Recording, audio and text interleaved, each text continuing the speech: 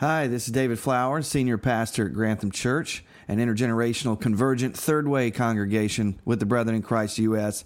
and located in Mechanicsburg, Pennsylvania. I want to thank you for listening to our podcast and for following the sermons that I and many others preach at Grantham. This is a free podcast and it'll always be that way, but if you'd like to give and help further the work we're doing for the kingdom, we'd greatly appreciate it.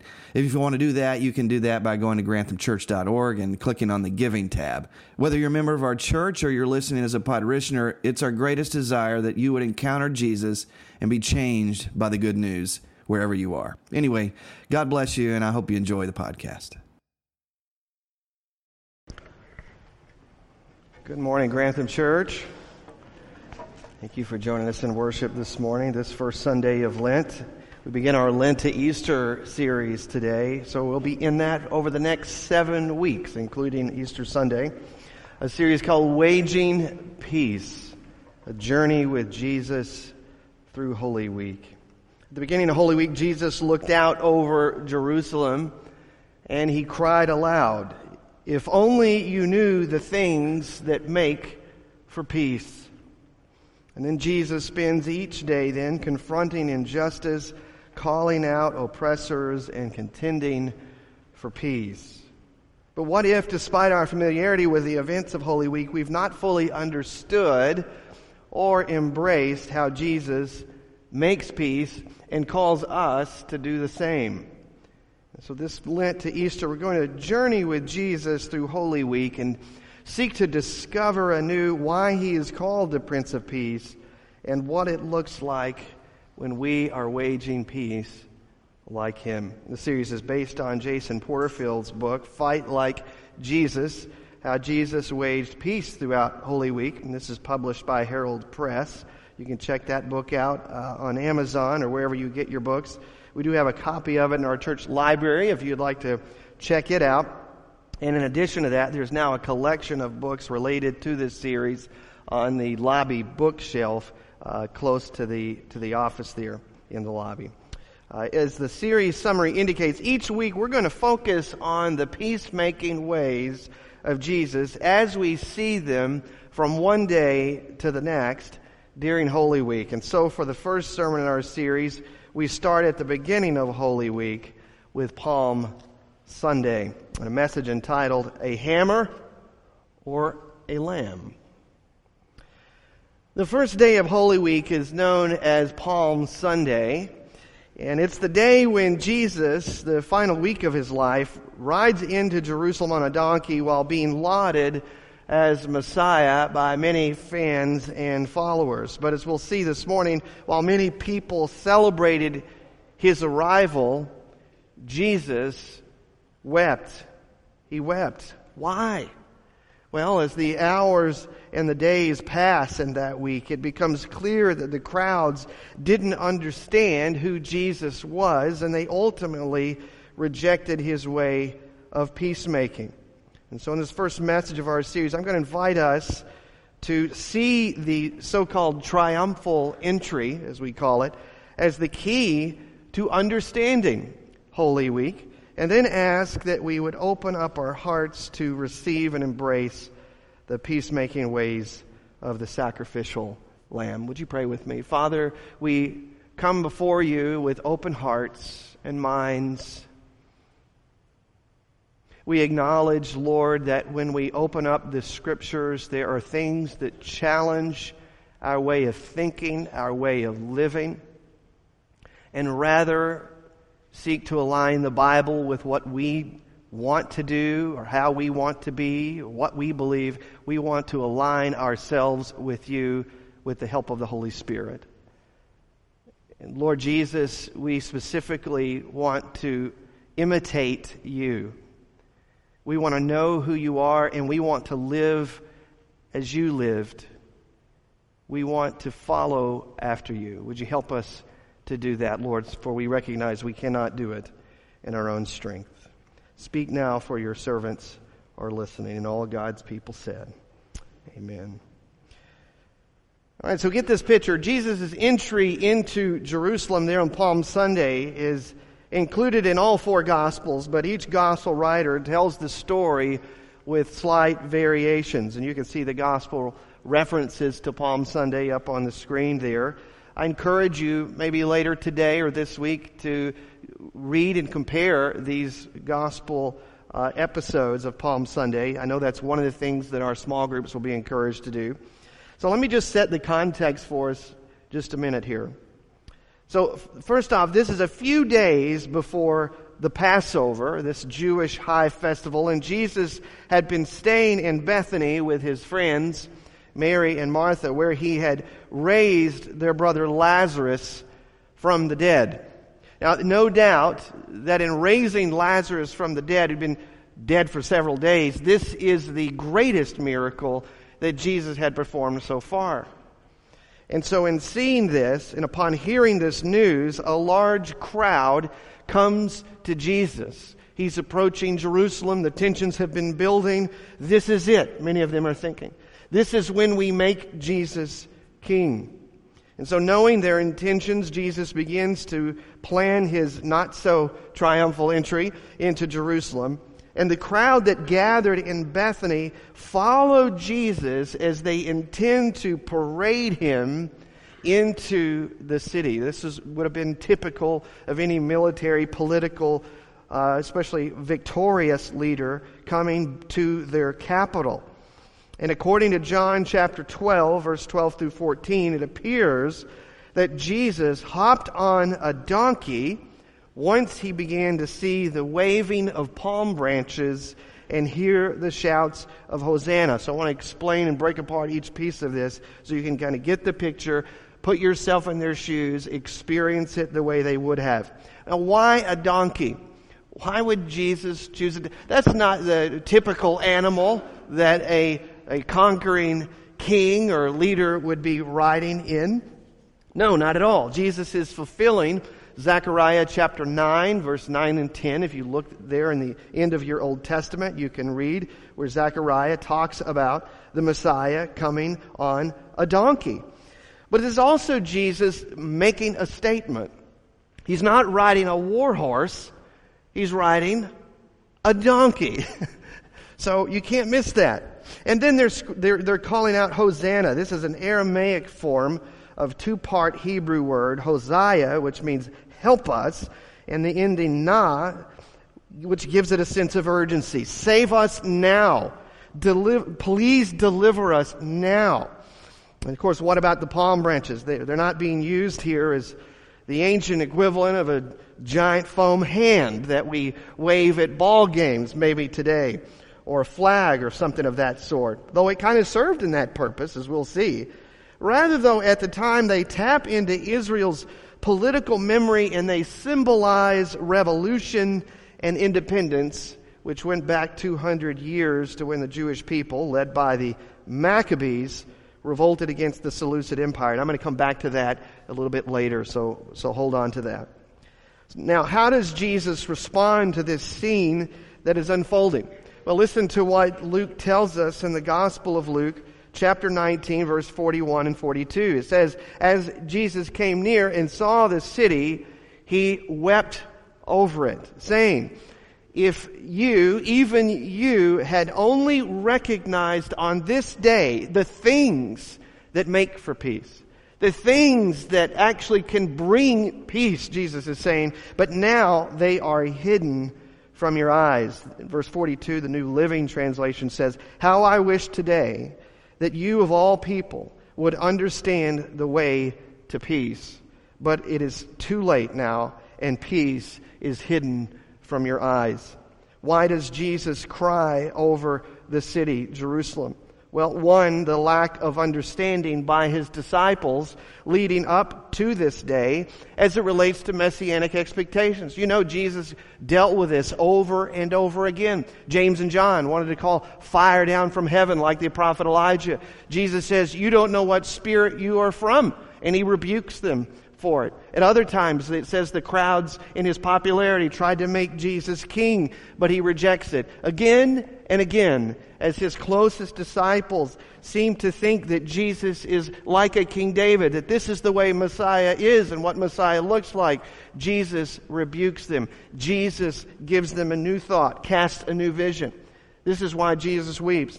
Two, the scene that was unfolding since raising Lazarus is intensifying.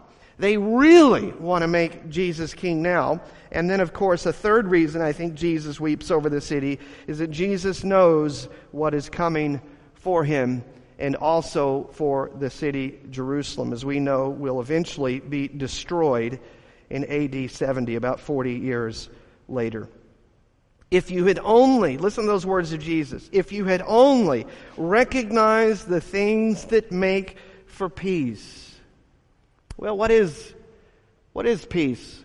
Yeah, I'll never forget, around the time of the bombing of Baghdad, George W. Bush said, you have to understand, when we talk about war, we're talking about peace. You get that? Listen to that. When we talk about war, we're talking about peace. I think it's important that we define peace because we often read into what peace looks like, what peace is and peacemaking looks like, based on our own culture and certainly our fallen nature. So what is peace according to Jesus? Because he would certainly disagree with George W. Bush.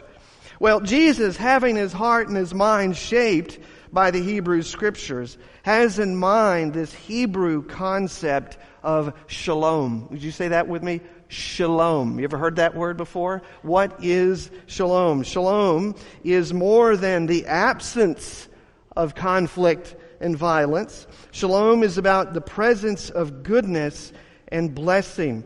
So it's not peacekeeping, it's peacemaking. It's doing the sorts of things, as Jesus said, that makes for a peaceful world.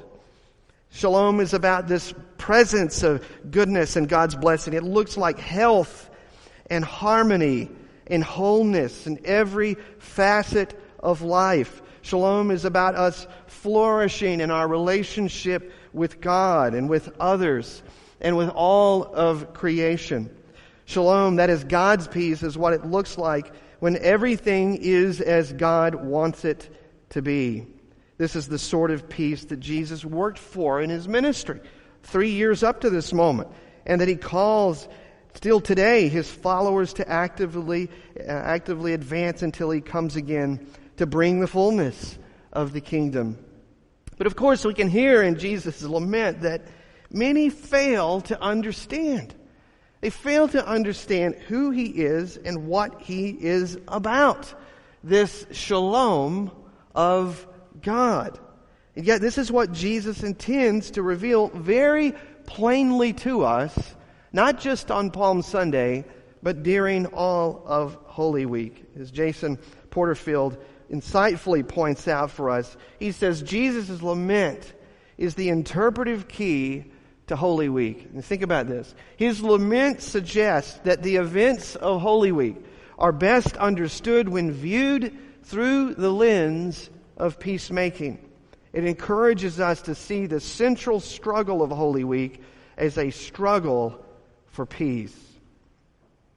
Now back to Jesus' entrance into Jerusalem. Let's consider what else was likely happening at the same time Jesus is being heralded like a king down one road through the eastern gate into Jerusalem. Some scholars believe that Jesus would have known that on the first day of Passover, someone else was also coming into town to keep the peace. They called that the Pax Romana, the peace of Rome.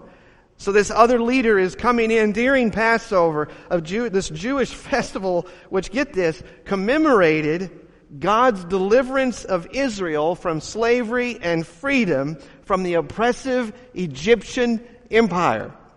Now, why would this festival make the Roman Empire nervous?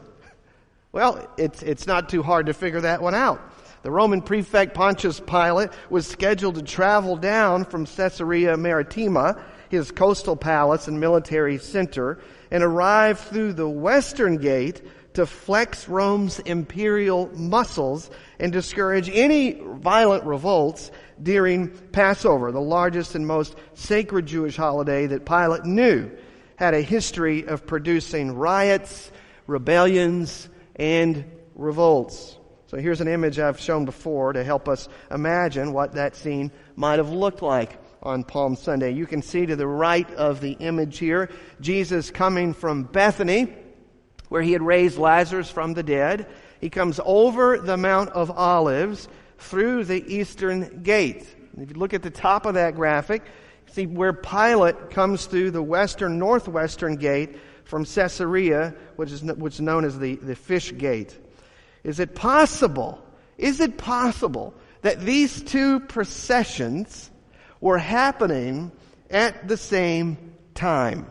Now, we don't know that for sure, but that's a thought. Or maybe Jesus comes riding in on a donkey right after Pilate's grand entrance. Think about the contrast. Now listen to how New Testament scholars Marcus Borg and John Dominican Crossan described this Roman parade into Jerusalem in their book, The Last Week. They said it was a visual panoply of imperial power. Cavalry on horses, foot soldiers, leather armor, helmets, weapons, banners, golden eagles mounted on poles, sun glinting on metal and gold, sounds, the marching of feet, the creaking of leather, the clinking of bridles, the beating of drums, the swirling of dust, the eyes of the silent onlookers, some curious, some awed, some resentful. And to help us envision the contrast of power and what constituted his peace on Palm Sunday, look at these two images right next to each other. Look at the contrast between the Roman parade of law and order and power over and Jesus' counter procession of peace and power under. Folks, Jesus, he knew what he was doing that day. What he did on purpose. And surely we can't help but notice that the image on the right is intended to be a bit ridiculous in contrast to Pilate's procession. In fact, the counter procession of Jesus looks downright silly, powerless, and vulnerable to those captivated by earthly power and violence to bring about peace. This act of Jesus was aimed at those who think real power looks like conquering heroes on horseback with the glory of their entourage. It was intended to communicate that real power isn't about threats, about brutal force and military might. Instead, his arrival into Jerusalem is a flat-out denouncement of worldly kingdom thinking that salvation comes by the sword. Folks, think about it. Think about it with me. As Crossan points out, Jesus rode, quote, the most unthreatening, most unmilitary mount imaginable, a female nursing donkey with her little colt trotting beside her. Is it a bit comedic? Yes. Is it a bit prophetic? Certainly.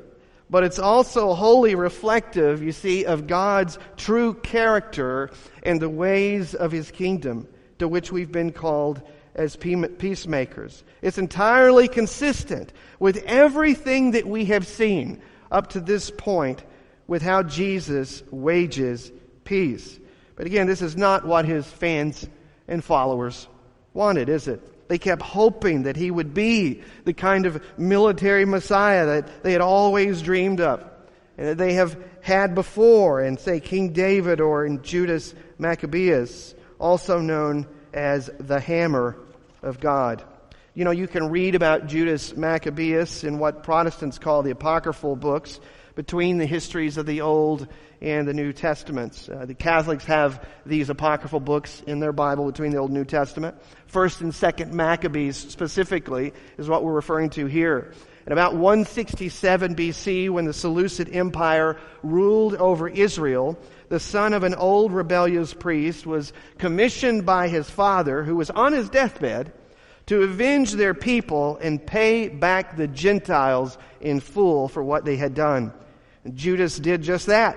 He was so successful, so fierce in battle, that they gave him the nickname Maccabeus, which means the hammer.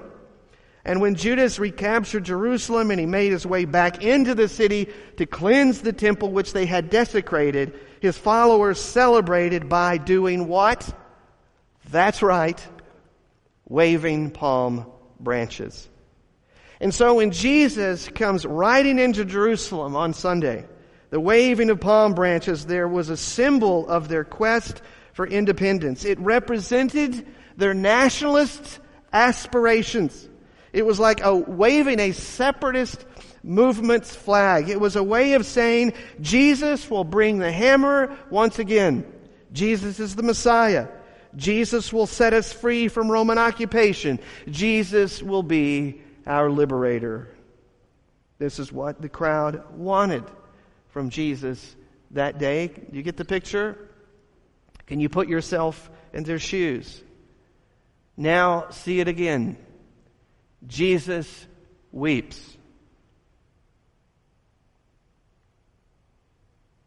Jesus weeps. You see, Jesus did come to bring peace, God's shalom. He did come as a Savior and liberator, but not in the way that people expected, not in the way that some of His followers still want Him to come today. You see, brothers and sisters, Jesus wasn't the hammer of God. As John the Baptist declared in the waters of the Jordan, and then John the Apostle again testified to in his vision of the heavenly throne room in the book of Revelation, Jesus is altogether different. Jesus is the sacrificial Lamb of God. You see, in our Lord's commitment to God's shalom on Holy Week, in Holy Week, will lead Him to the cross. So let's stop this first day of the week and see where it's all going.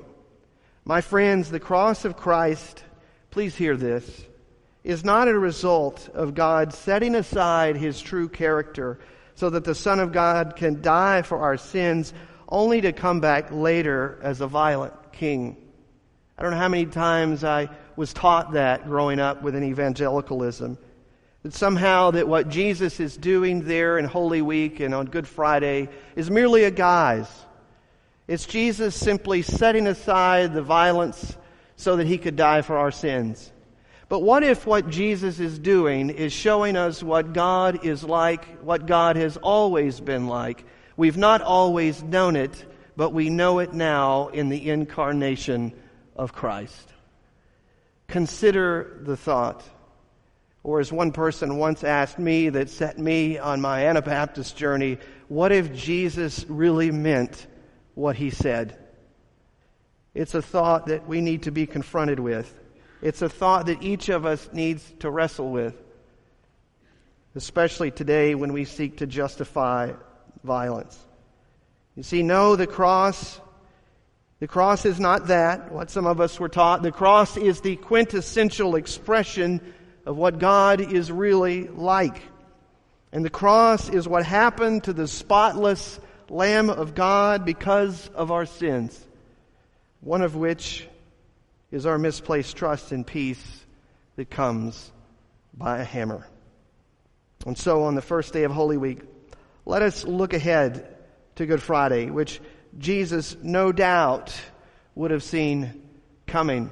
As Jesus was committed to the way of the Father, the way of peace, this way He had been walking since He stepped foot into the Jordan River. It was always going to end this way, by living this way. Think about it. This is why Jesus also weeps for us who do not understand the things that make for peace. And before we close this message this morning with some questions, as we typically do, each week in this Lenten series, I'm going to give us some lessons in peacemaking, which Jason Porterfield does in his book, based on what we've seen for that particular day in Holy Week, which we've covered. So real quick, here are 3 lessons or takeaways for us from Palm Sunday. Lesson number 1, Christ-like peacemakers move toward conflict. not away from it. Did you notice that? Jesus knew what he was getting himself into. Jesus could see the signs of where things were going, yet Jesus still purposely, intentionally pursued peace and confronted the conflict. He faced it with the Sadducees and the Pharisees, with the Zealots, and with others. Jesus moved toward conflict, not away from it. Lesson number 2, we see that Christ-like peacemakers extend peace to everyone. Right? Those who have ears to hear, let them hear. Eyes to see, let them see. How many times do we hear Jesus say this sort of thing? The invitation is for all to receive Christ's way of peacemaking and to extend that peace to everyone. When Jesus dies on that cross, as we'll see on Good Friday, He died for all. The invitation is for us all to put down the sword, to take up the cross, to receive His way of making peace. And lesson number 3, Christ-like peacemakers follow the way of the Lamb, as we said, not the way of the hammer. Folks, the way of the hammer is what put Jesus on the cross. And in order to take up the cross, we must put the hammer down. Amen. Finally, here's some questions for personal reflection to help us respond to what the Spirit is saying to us through the message this morning. I'm going to give you a moment just to reflect on this with the Lord and encourage you to listen to the voice of the Lord as you do that. Number 1, ask yourself this: do I move toward conflict or away from it? Do I move toward conflict or away from it? It might help you to think about what's going on in your own life here recently. How is God inviting me to be a peacemaker where His shalom is absent? Yes, I know the easy thing to do would be to run from it, to avoid it. And some of us do that really well. Or to bring a hammer to the party. But rather, what is Jesus saying to us this morning about moving toward the conflict to make peace and about bringing shalom where it is absent? Let's reflect on that.